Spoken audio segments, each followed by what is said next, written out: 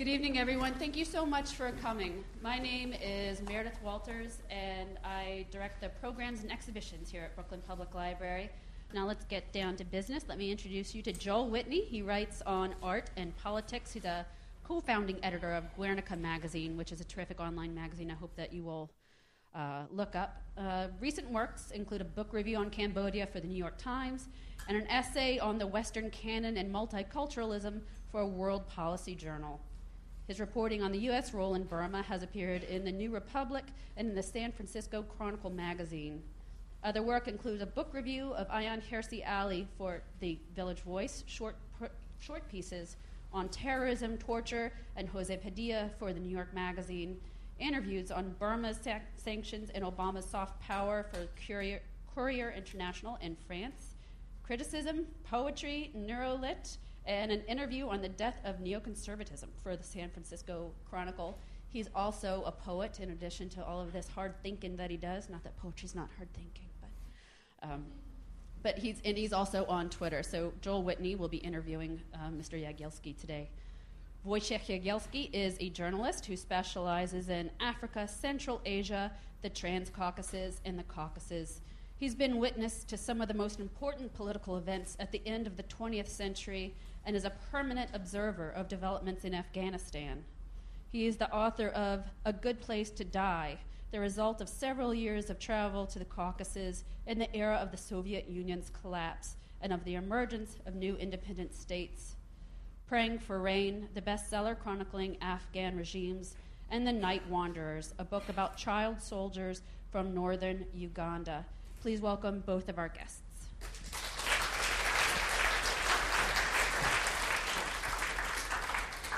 Welcome to Brooklyn.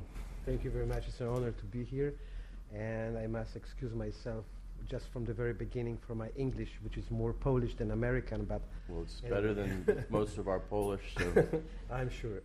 Before we start, I'm ready to jump right in and test your English. But before we start, let me give the pen welcome. As you know, as you heard from the long version of my bio, my name is Joel Whitney, and on behalf of the 3,400 writers, translators, and editors of PEN, it's a great pleasure to welcome you all to the 8th annual PEN World Voices Festival. With that grand context, I'd like to mostly focus on your new book about Uganda, The Night Wanderers, which you may know has been given a new sort of boost, some new attention from this Kony 2012 video, which I'm sure you've seen. Yeah. Have you taken a critical look? Have you watched the whole thing? Not the whole thing, but of course I'm aware of this video and the phenomenon. I remember the day that the video appeared, I was called by one of the Polish TV station, and they wanted me to come to comment on this campaign. And I was so surprised. I didn't know what to say and what kind of comments I should give them. I was very surprised that this video and this campaign started right now, not 5 years ago, not in 5 years ago. And I refused. I said that I do not have anything to say. I do not want to comment things which are happening on internet, in this unreal world, that I'm not part of it. But then I thought that it's not about the internet and not about the invisible children, it's about Uganda. And even not about Uganda, it's about the LRA, a very unique guerrilla army. And it was worth to say something. So I regret that I refused to come to TV. Then when I heard about the campaign, when I saw the film, of course I have two kinds of feeling. First was to be critical, because I find it very naive and very, very noble, very human, but naive. And not all information which were coming from the film were 100% true today. But on the other hand, I thought that it was an idea and campaign very worth to support, because it targeted criminal, and the criminal should be punished, and he's still free, And I don't know, he's not awaiting punishment, but I hope that the punishment awaits him. And if this campaign in any sense would help to capture Joseph Kony, the creator and the leader of Lord's Resistance Army, it would be only good. So from the heart I support 100%. From my mind I would say that I see some minuses, but these minuses have very little meaning comparing with this main idea. Well, I don't mean to pick on what you said earlier, but I'm going to have to call you out on your claim that you're not good at English, because you will see. said something really eloquent when you flipped around. He's not waiting for justice, but I hope justice awaits him. That shows that you were being humble. But just to frame this properly, how many people have died in the sort of tide conflicts that Uganda has undergone over the past decades? I think that nobody knows real numbers. You can say 10,000, 20,000, 50,000, 100,000. Probably all the numbers are good enough. The problem with this war in Uganda was that it was a very local war. Only two countries were interested and involved in this war, Sudan and Uganda. And it was the border war.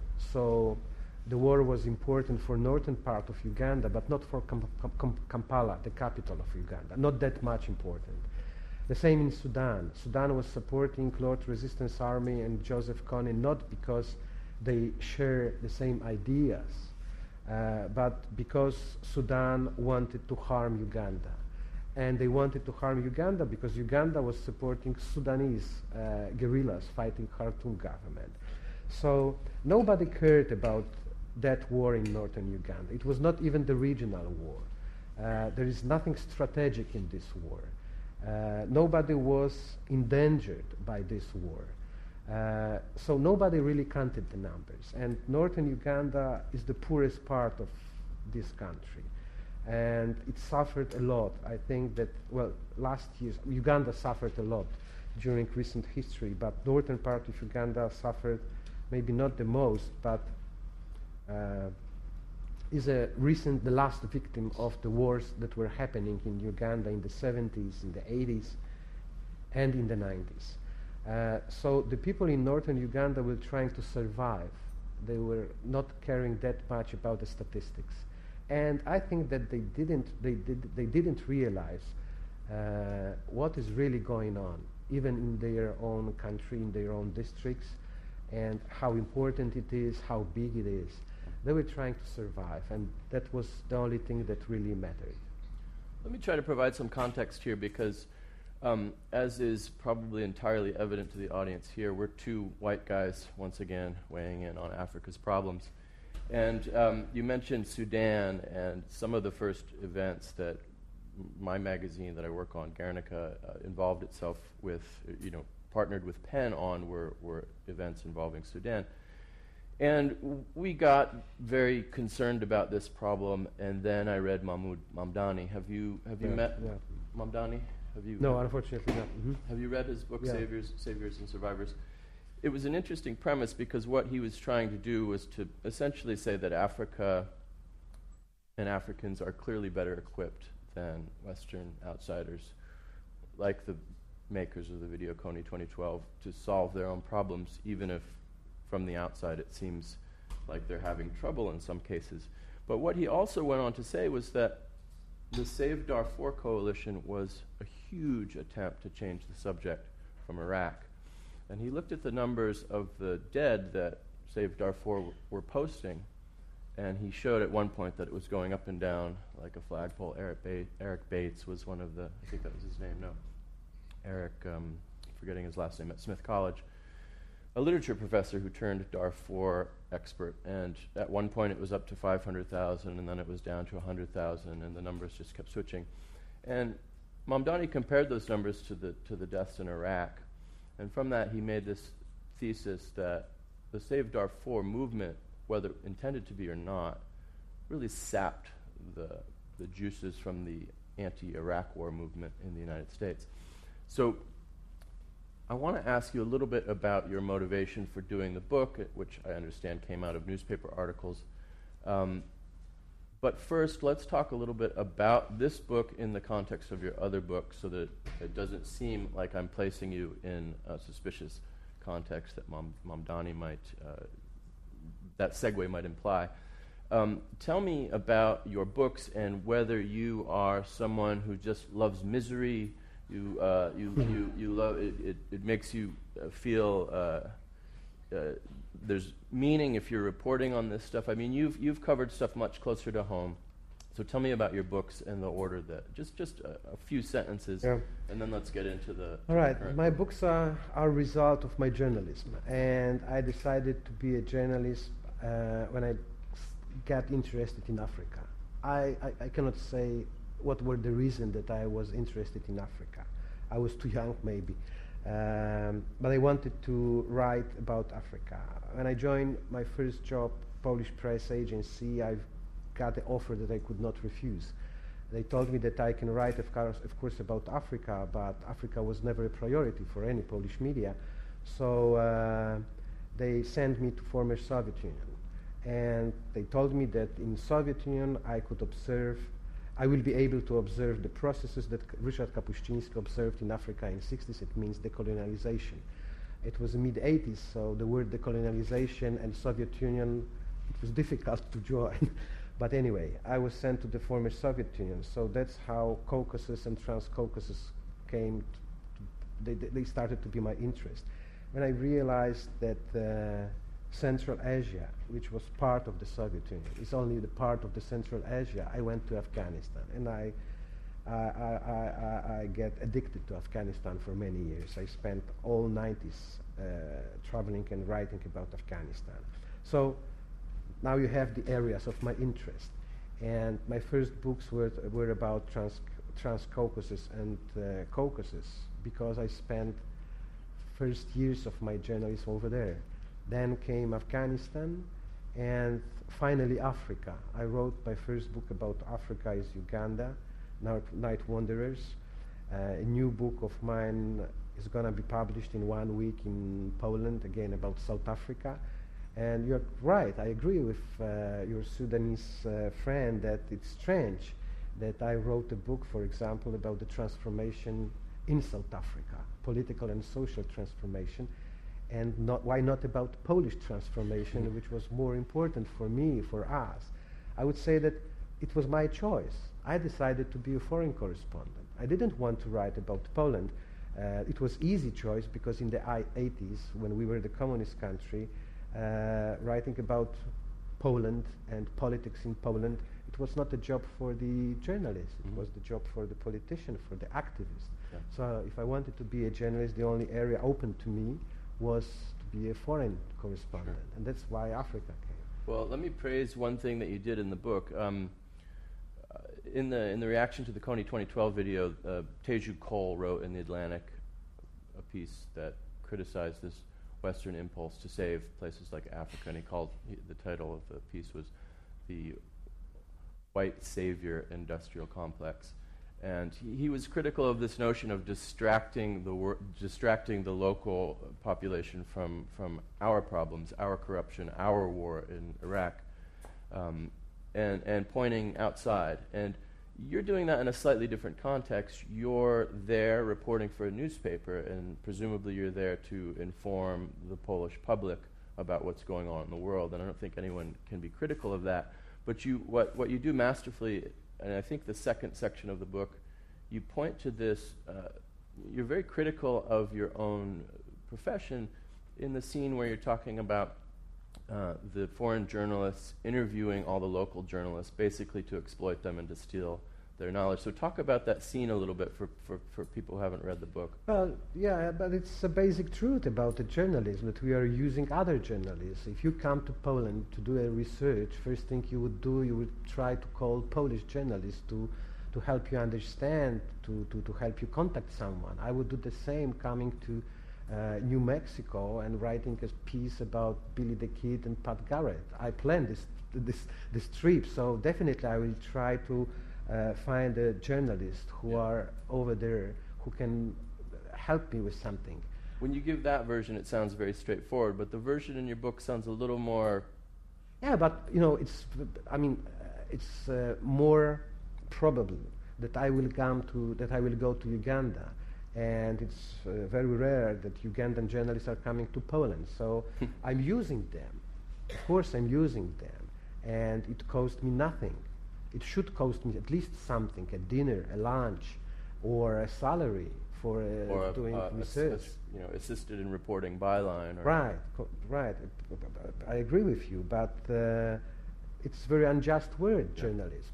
And the local journalists who are hired by the representatives of the bigger media, I don't know if they are aware how much they are used by us or by them, because I do not consider myself and my newspaper and Polish press agency that I work for now, that we are a part of this elephants of the international media. We are not Reuters, we are not New York Times. They are fixers for us. They are translators for us. They are teachers for us. And they are the people who stay in their own countries when we leave. So they pay the price very often for our experience, common experience. And we very rarely or never think about them that if they help us, our duty is to try to help them if they are in the trouble. It's very difficult and it is tough, but without their help, without their assistance, I think that our job would be more difficult. Yeah. How many days, how many weeks you will get for one travel to Iraq or Afghanistan, and how many days you have to lose in Iraq, in Afghanistan or Uganda to find the proper person to talk. So they are the first fixers and first fact checkers, because we are coming to these faraway countries with our knowledge, with our experience. But we need someone who will make this correction, who will tell us how it is really on the ground. So they are there. Right. Yeah, it seems like you have these really compelling characters in the book, and those are sort of they form maybe a primary narrative, and then your secondary narrative has the context from these journalists whom you work with, who then themselves become characters. Let's talk about some of the compelling characters. Samuel is one who was actually conscripted into the Lord's Resistance Army. He was kidnapped from his village. Tell us a little bit of Samuel's story. Samuel is a hero, but he was created. He has parts of other Samuels in. I was wondering why Samuel was a composite character. Is that just to make one common thread through the book? First of all, it was necessary for me. Well, I thought it's necessary to have one character, one child soldier who would tell the story. And the other problem was difficulty to select one among dozens that I had a chance to meet. So I decided for such a thing. It's not maybe 100% according to the journalist rules, but I decided that it would be much better for the narration, for the book. It would be easier for me and maybe better to tell the whole story. It's not Samuel only. Nora is also my creation, and Jackson, local journalist, is the same. And Jackson is a creation. He's not only my other friends in Africa. In Jackson, I have also Chechen friends, Russian friends, Georgian, and the others. All the journalists who happened to help me during my trips, because we worked the same way. So Samuel, he's a representative of the children who were kidnapped in order to make them soldiers of Lord's Resistance Army. The scenario was always the same. In the night, the guerrillas were attacking a village. They were robbing the villagers of their food, and they were taking hostages, the children. It was not an accident, it was planned action. They wanted the children to be taken to the bush, not the adults, because it was easier to make this brainwash, to have children made to be made a soldier.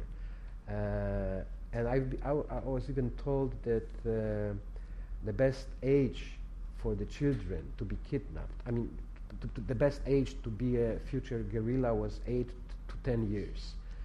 Enough grown up, enough strong, but too little to understand the limits or the borderlines between the bad and the evil. So in the bush, they could be taught again what is good and what is bad. Lord Resistance Army started as an ethnic army in northern Uganda during the civil war in the mid-80s. But then it became a kind of political, religious, military sect.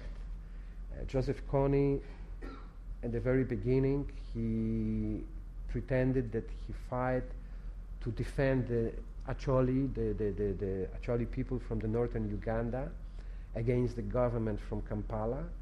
But then it was the war for the war cause, I think. Who was running Uganda when this?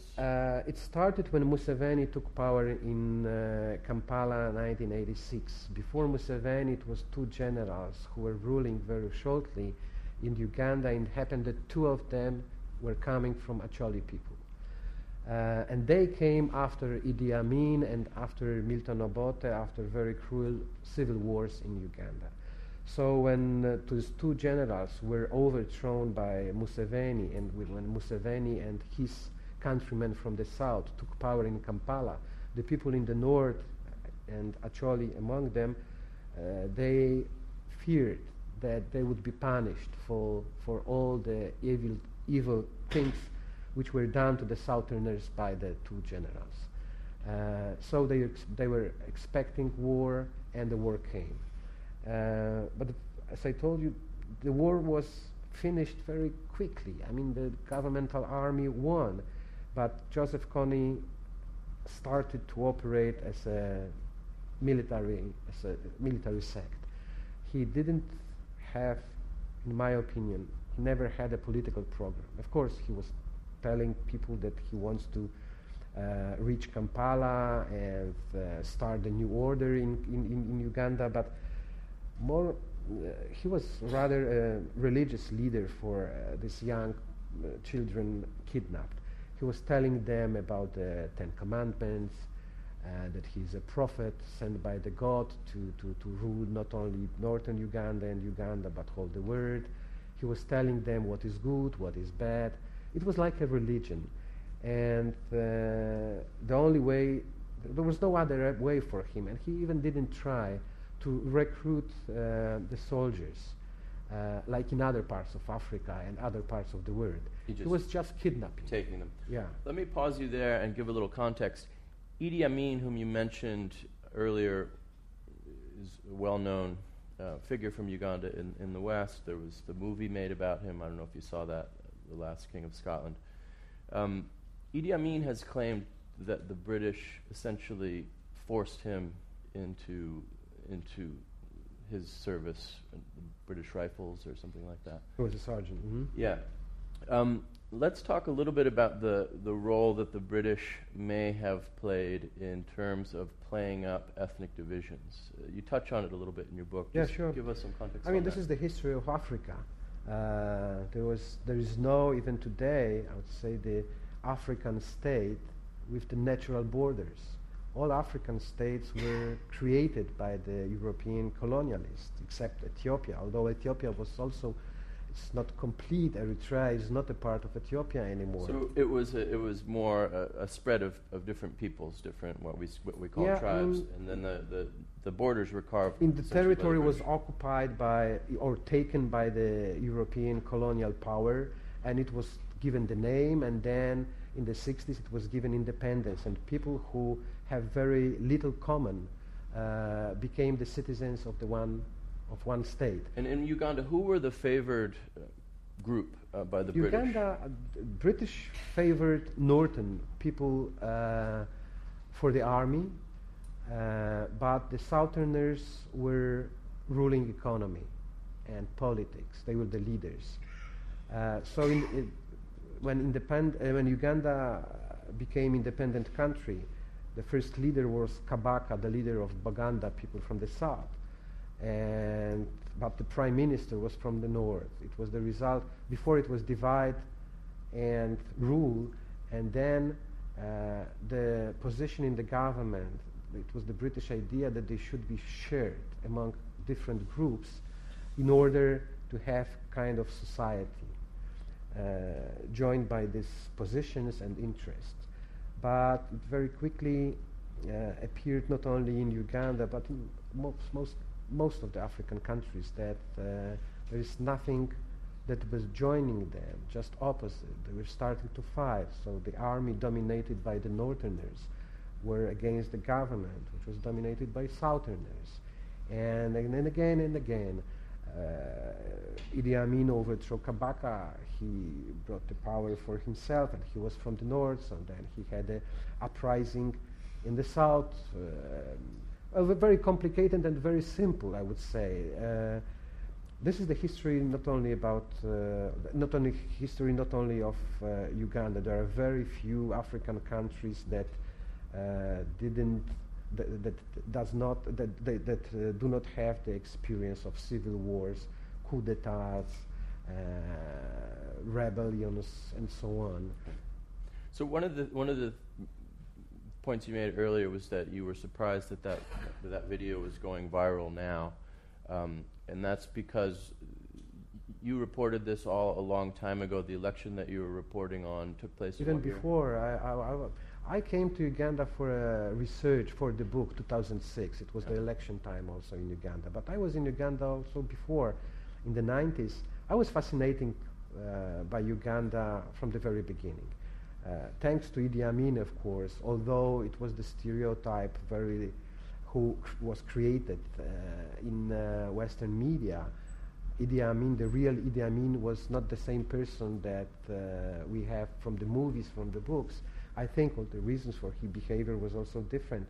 Then it was Ryszard Kapuściński who told me that he had a book.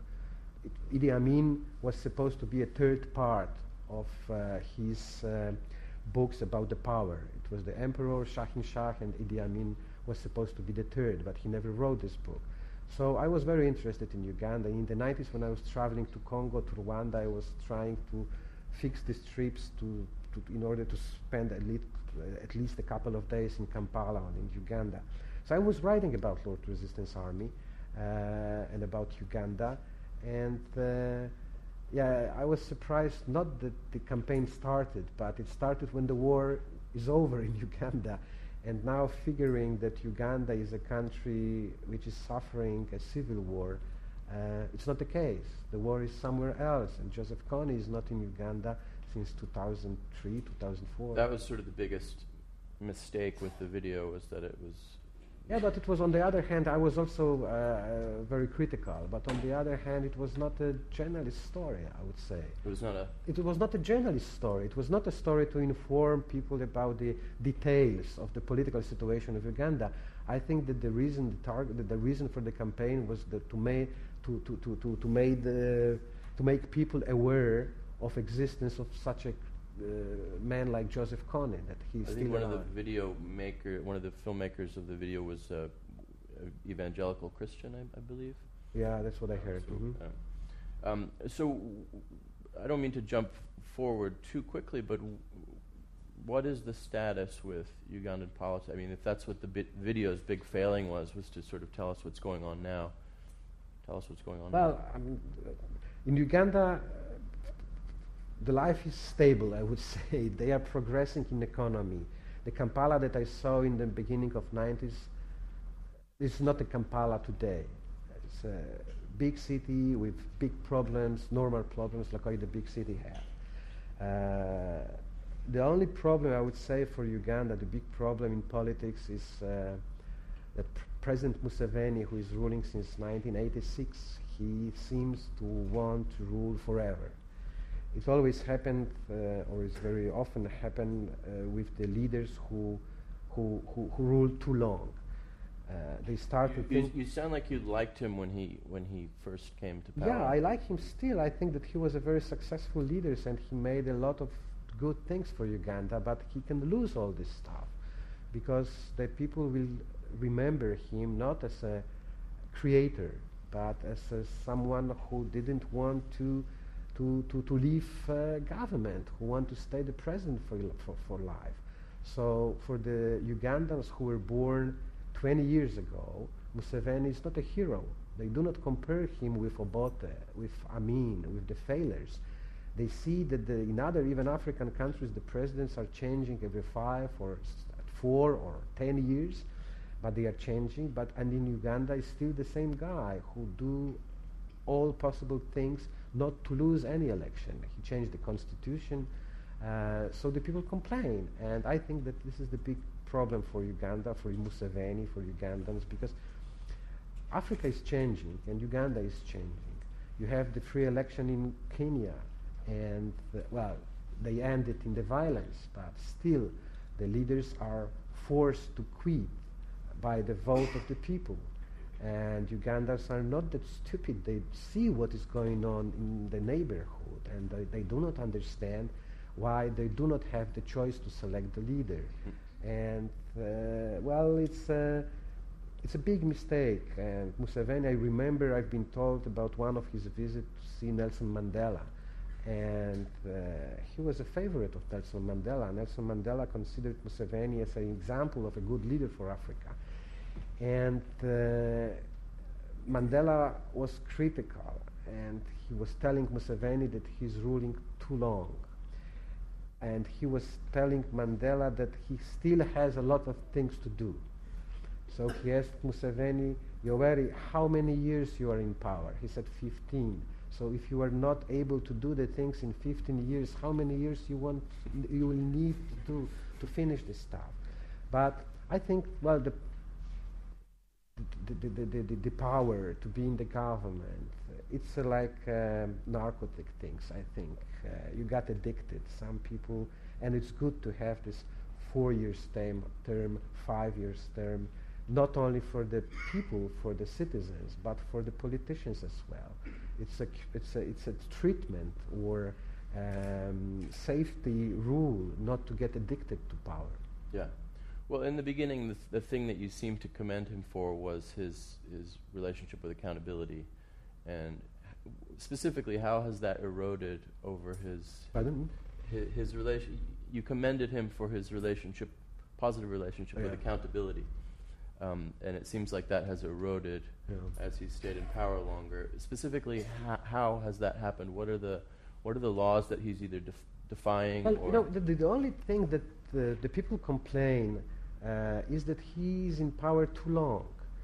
He's not corrupted like other leaders. Corruption, I don't think that corruption in Uganda is a bigger problem than in other countries, not only in Africa. They are not political prisoners in Uganda. You have the free press in Uganda. But he behaved like the person who knows everything better. He's the only one who knows. And it's not the case. So this is the problem with Museveni, I think. He's blocking other people to compete with him. You said that in the first election he stood in, it was about 75% voted for him, and then it was about 60%, and then it was just over 50%. Is there someone you're seeing who could challenge him? Well, there's only one person who is always his rival is Kizza Besigye, but this is the problem which arises from this political conflict. Museveni doesn't want to have anyone standing against him, so he's trying. He doesn't want any rivals to appear, even among his own party. And this is the best experience of the party in Uganda because it is ruling for more than 25 years. So the best people to succeed him, I think, they are from his own political party. But how can you have a challenger from your own political party? So he's stopping these challenges. And the people from the opposition, maybe they are too long in the opposition to be prepared well to govern the country. Every election, whenever the elections are happening in Uganda, there are talks about the splits among the ruling party and possible rivals of Museveni. But finally, decide that they will support Museveni, because if there will be that division in the political party ruling, they risk to lose the power at all. So I don't know what is the future of Uganda and what will do Yoweri Museveni during another election. I'm afraid that he will try to run again. So when your book came out, it came out in 2009 originally, and it was translated just out in the U.S. February. in February. Where else is it coming out? Pardon? Where else is it coming out? It came out in Germany 2 years ago, and is to be published in Italy this year. I don't know how we are on time. Almost 8. 10. 5 minutes to 8. So let's just very quickly talk about a few of the other characters in your book, which I think were interesting characters. We talked a little bit about Kony's belief in sort of religious ideas. Tell me a little bit about the history of these charismatic guerrilla leaders, maybe on whose shoulders Joseph Kony is standing, like Alice Lakwena. I met Alice Lakwena, who created this army. It was the not Lute Resistance Army, it was a Holy Spirit movement. And it was from the very beginning religious army. Alice Lakwena claimed that she was possessed by the spirit of Lakwena, which was translated into Holy Spirit. It was this point that the local beliefs joined the Christianity. So it was said that Alice Lakwena was possessed by the Holy Spirit. It's very complicated, and it was not easy. That's why I decided to write about this in the book and not my journalistic reports, because it is not easy for the journalists to write about the ghosts and spirits in the news report and claim that they are the reasons for the conflict. But when I spent in 2006, when I spent more time in northern Uganda, I find out that there are the things that really matters. The people believe like this, and you have to take in your account these beliefs, how the conflict started, and what are the way for the reconciliation or for any way out. And the local beliefs were very important, and they were used by not but Alice Lakwena, but especially by Joseph Kony to do the brainwash the children kidnapped for the guerrilla army. So thousands of things, the belief in the power of the natures when they cross the river, then do some rituals, power of mountain. Wait, let's stop on that for a second. How did Alice Lakwena lose her animating spirit or her... Because she lost the war. I mean, when she started... But the story was something to do with disrespect for the river. Yeah, that's what it was said, that she lost the war because she disrespected the river when she and her soldiers were crossing the rivers, directing on Kampala, because they were very close to Kampala, and Alice Lakwena was very close to reach the capital and maybe even to win the war with the governmental army.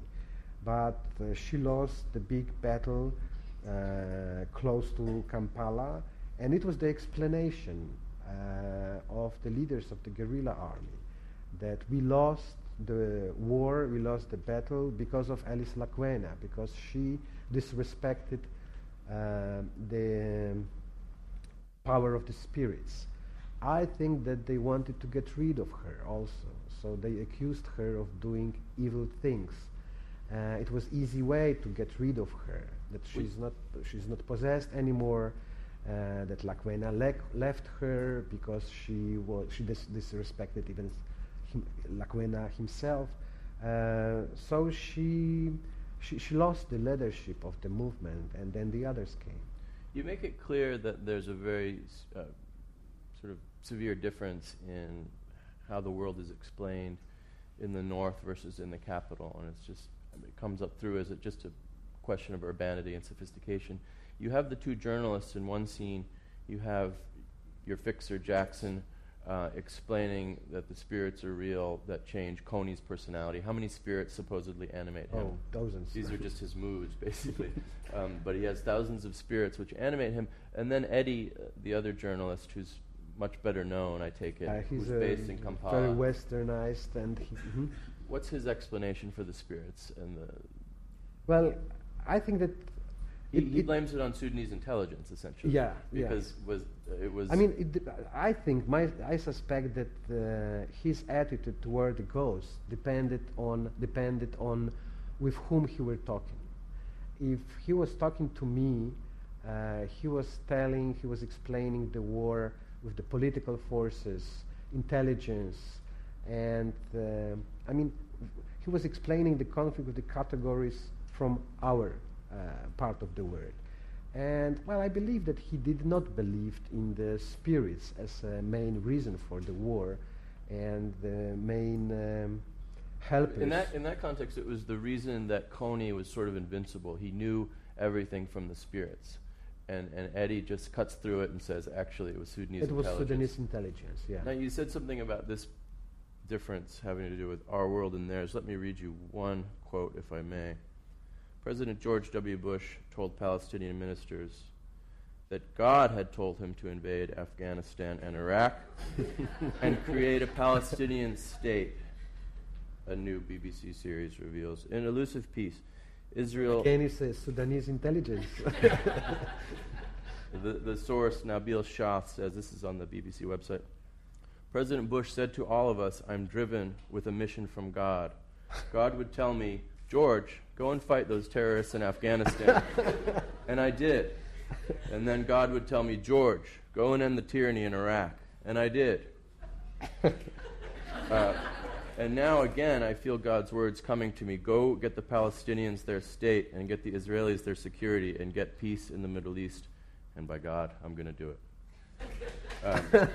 I can only applaud. Well, it's probably important to note that Poland sent troops for the Iraq War. Is that right? Yeah. How many were sent? About 2,000 or 3,000. And did they stay very long? Whole war till the end. Now we have troops in Afghanistan as well. Yeah. Well, I just wanted to offer those little bits of context. It's a wonderful book. It's very, very exciting to read, and I wanted to add to those places where you did the same thing by showing the dynamic between the journalists. I mean, there's just so much sort of sensational reporting in there, and then it gets into the spirits, but then you sort of show the contrast between the different beliefs, and I want to commend that, and once again welcome you to Brooklyn and Penn World Voices, and I think we're going to open this up now to audience questions. And if you would wait for me to come to you with a microphone so that everyone can understand you. And for those of you who speak Polish and English, if I can prevail upon you to ask your question in English, we would appreciate it, us English speakers. I have absolutely no Polish, so that's fine with me. I wanted to ask you, you had said that there was a difficulty to select one among the dozens of child soldiers as the main character for the book, and that's what results in your composite. Could you tell us specifically what that difficulty or difficulties were? Was it that the biographies didn't match up in any one individual, the points you wanted to hit, or you felt bad picking just one? Or I'm interested in the specifics of I've that. had two kinds of problems. First was the difficulty to select the biography. Tragic things happened to all of them, and I was looking for one character, for one boy or one girl who could be a character for this book.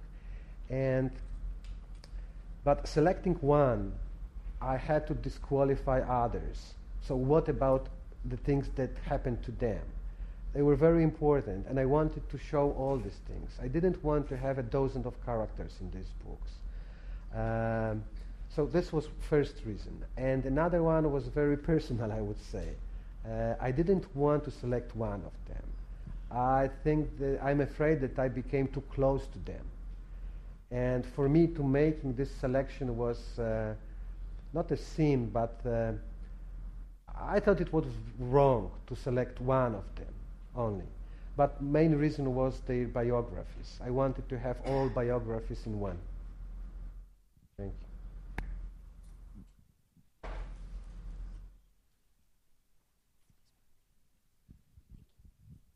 You said that you spent a lot of time in Uganda for many, many years. What kind of language challenges did you have? Do they all speak English in the north and the south? Did you have translators with you all the time? How did you learn so much information with the language challenges? The information I got, it's the result of more than 20 years of interest. I'm reading for 20 years everything possible about Africa, all the news reports, the newspapers who are now available on the internet, the books. They speak English, so I can communicate with them. But I do not speak any local languages, so I needed translators if I go to some villages. Even with the translator, it's not the same conversation. I remember in South Africa when I was taken by one of my friends to go to Zululand to interview one of the Zulu leader, Mangosuthu Buthelezi. And after this interview, this journalist took me to his village. And he introduced me to the chief of the village. And we had a conversation, whole night almost. But we were speaking in English. And I was really happy with this conversation and the Zulusness and the culture and the histories, anecdotes. And I thanked my friend from Johannesburg for taking me to his village and for introducing me and for having this conversation. And I told him that it was great. And he said, yeah, it was quite good. I said, how it was quite good? It was great. I mean, great it would be if you would understand Zulu. So, even speaking about the same, I mean, you have to speak your first language. English is not my first language. So, to really understand each other, especially when we talk about such things like beliefs, spirits, emotions, first language is really very helpful. So, even with the translator, it's not the same. So, I realize how many things, how many stories I lost because I do not speak the local languages. But how many languages you can speak? Thank you. Everything you're talking about here is very close to my heart because I spent 3 years in Uganda. I actually just got back 2 weeks ago. But I wanted to ask you about your choice for the story for your book because you mentioned yourself you'd been to Uganda so many times. You went there in the 90s. You speak a little closer. You spent so much time in Uganda in the 90s, and you've been witnessing the transformation the country has been going through. So why did you pick a story that, to me, propels this image of Africa that we in the North like to portray, while the Africa is trying to get rid of the story of child soldiers, the rebels, the guerrilla war, which at that time when you were writing the book was coming to an end, at least in Uganda. So why pick that story and not something else from Uganda? Well, for me, it is easy explanation because I was so occupied in the 90s with the former Soviet Union and then Afghanistan that the first books were about these countries. I decided to write Night Wanderers not because of the political calendar of Africa or Uganda. I thought about this for many years, but I didn't get enough material. I didn't have a chance to spend a time in Gulu for research. So it just happened that after Afghanistan, after Caucasus, I started to be interested more in Africa again. And Uganda, I don't know. First I thought that I will write a book about the child soldiers from Uganda, from Congo, from Sudan, Liberia. I decided to start with Uganda because there were already books published about the child soldiers in Liberia. And then when I arrived in Gulu, I realized that it's impossible to write a book about the child soldiers because there is no way to communicate with them. It's a language problem, but first of all, the problem is how to communicate with between the adult person like me and the children who have very adult experience. And how can they tell me? So I decided that the only way I can write this book is about this problem of, I would say, it's about the miscommunication. If I got your point properly, is you ask me why I wrote a book about the child soldiers when the Africa is trying to get rid of this phenomenon? No. Not a phenomenon, but this image that... And the image. Right. I agree with you. I mean, this is the problem of our journalists. It's not us who made the choices to go there and there. We go where we are sent, usually. And the truth is also, not only in Poland, I think in US media the same, that the medias are more interested in the horrors than in the romantic comedies. So we, on one hand, personally, one of my main reasons to be a journalist, to write about Africa, was to kill the stereotype of Africa, functioning in Poland for many years. The stereotype which tells that Africa is suffering on AIDS, all the possible diseases, that it's murdering itself in the ethnic wars and hunger and all this stuff. And I wanted to write that Africa, that such things are happening in Africa, but not all Africa is like this. But when they were sending me to Africa, they were sending me not to Ghana to write about the progress, economical progress, but they would send me to Congo when another war started there. In Uganda, they didn't want to send me in Uganda at all, because the Uganda was a progressive country. My newspaper wanted me to spend more time in Sudan or in Rwanda or in Somalia. So this is, I wouldn't use the word tragedy, it's irony, I would say. And it's also written in our job, in our profession, that we are trying to write stories that would tell the truth about the continent, about the country, about the whole truth, and to kill the stereotype. But on the other hand, the selection of the subjects of our journalist trips, the result is quite opposite. And my book about Uganda appeared in Poland in 2009 when the war in Uganda was over. I would tell you more. My book about Georgia appeared in Poland in mid-90s, and the people are again calling me if it is safe to go to Georgia. But what can I do? I appreciate I should write another book about Georgia, how it is progressing, maybe. I don't know. I have two questions. The first one, this was something that was mentioned in the beginning, but I don't think you had a chance to respond to it. Could you please respond to Mamdani's critique about the involvement of the West in Africa and African problems?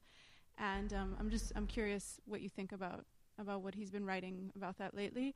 And the second question that I have is I'd like to know what you think about the International Criminal Court campaign and their attempt to arrest Kony, and what you think in general about their involvement in Uganda and in this case. Well, I support only the idea to capture criminals and to punish them. I wouldn't say it's very effective, this campaign. The only people who were arrested and sent to Hague, they are the people who lost political battles. So it's for the other ones. The lesson is that you cannot lose your political battle, because then you will be arrested and sent to Hague. Jean-Pierre Bemba, the guy who was a vice president of Congo, and then he was a candidate in the election. He lost the election, so he was arrested and sent to Hague. If he won, in Hague we would have Joseph Kabila, I think. So for them, they will fight as hard as it is possible not to lose power. The same is with President of Sudan. The process of Charles Taylor, who will be sentenced, I guess, because of the crimes committed in Sierra Leone, not by the International Criminal Court, but by the court created to judge the crimes in Sierra Leone. It's also a lesson for Omar al-Bashir, because he's safe when he's a president. But Charles Taylor, before there was no former presidents sentenced, so it's also the lesson for him. About Western involvement in Africa, I think that we are trying very hard to do the good things. Our problem is that we do not think about asking, consulting the local people, is this really what they want? And we are doing this. I think that one of the reasons that we are trying to help is to make ourselves more happy, that we are a good people if we SMS on this and this number, or we send some email. For us, it's a proof that we are helping, so we are good. I do not have too big experience observing humanitarian activity in Africa, but I had the experience observing what was going on with this help in Afghanistan, and it's such a loss of money and opportunity. The result is just opposite. And in Afghanistan, it was complete failure. I think that I talked with many engineers and NGOs workers in Africa and elsewhere, and I believe them that they are coming to these countries and they want to share the best things that we have in the West, democracy, for example, or anything. But not everyone is prepared to receive such a gifts. And you have to take care, you have to think about this. That doesn't mean that they are worse, that they are not prepared, but how to say, if it is the same, if you will offer me the car fully automatic, computerized, and I'm not prepared to ride this car properly. I think that, we are not thinking, there is a lack of reflection in the West when we are going to help other countries. We do not even think, because sometimes help hurts. If you give grain to someone, you do not realize that you are sometimes killing agriculture in this country. Can I try to connect the two questions? Mamdani himself is against the International Criminal Court because he says it can virtually never prosecute, for instance, Westerners. Do you believe that the Bush and his coalition, which included Polish soldiers, do you believe that they committed war crimes in Iraq? Well, there are war crimes in Iraq and in Afghanistan. There's no doubt about this. You read it in the newspaper. So Mamdani's critique was that despite that, there's virtually no way that the way it's set up within the U.S. is not a part of international International Criminal Court, so nobody from U.S. can be charged, I think, by this court. Yes, the impression in Africa is that this International Criminal Court is a court to judge Africans only, because there are only Africans in Hague awaiting their processes, their trials. You have former president of Ivory Coast, many rebels. Now, if Kony would be captured, would be another. I don't know if there are any, wanted lists for leaders from other continents. I mean, procedurally, it can either come from the country itself or the Security Council. Either way, the powers, the big Western powers, and Russia and China are basically exempt, so that was his critique. Yeah. But let's see if we can make some room for any other questions. I'm curious about how you see the role of journalists. When I was listening to you, two journalists came to my mind, American journalists. They travel a lot, Thomas Friedman and Nicholas, Christoph. One looks microscopically, another from the bird view. These two fellows are trying to inform American public about what goes on, and they influence American public, politicians. You are writing for Polish audience. you want Polish audience to know. The influence, the feedback, if you wish, is probably non-existent. Those are the questions. Mm-hmm. Okay. So how do you see the role of a journalist? Well, I always saw the role of journalist as a kind of messenger. At the beginning of my career, I had the impression that I was the messenger who was bringing information about the outside world. But it was a time when I was traveling with the sat phone or without the sat phone, when I sending the story, I had to use the local telephone booths or telexes. So it's like it was travelers, especially for such countries like Congo, Sudan, or Afghanistan, without the communication equipment. It was really strange and difficult journeys. But I got the impression that I was coming back with something to share with my readers. Recently, I think that the only role for us journalists is to make a selection of the information. There is a rivers of information falling on us. So our job is to select what is important, what has any meaning, or what is just rubbish. Try to analyze, to help our readers to find out sense in these rivers, oceans of information. And I think it's the only role for us, because in the modern world, it's impossible to be on time. I mean, you have always local people who can tell you something, who can do the story for any newspaper in the world. But that's how I see the role of the journalist, the selection. We are the helpers. And you mentioned these two ways of doing journalism. I tried always to be this microscope. It is because of maybe my friendship with Ryszard Kapuściński, who was doing this kind of journalism.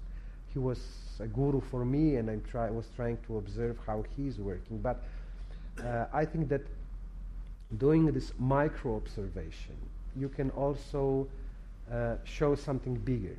And this is, I think, that the most important thing in this journalism that I'm trying to do. Thank you very much. Gentlemen, thank you both for such a wonderful conversation. Thanks a lot. It was really a pleasure.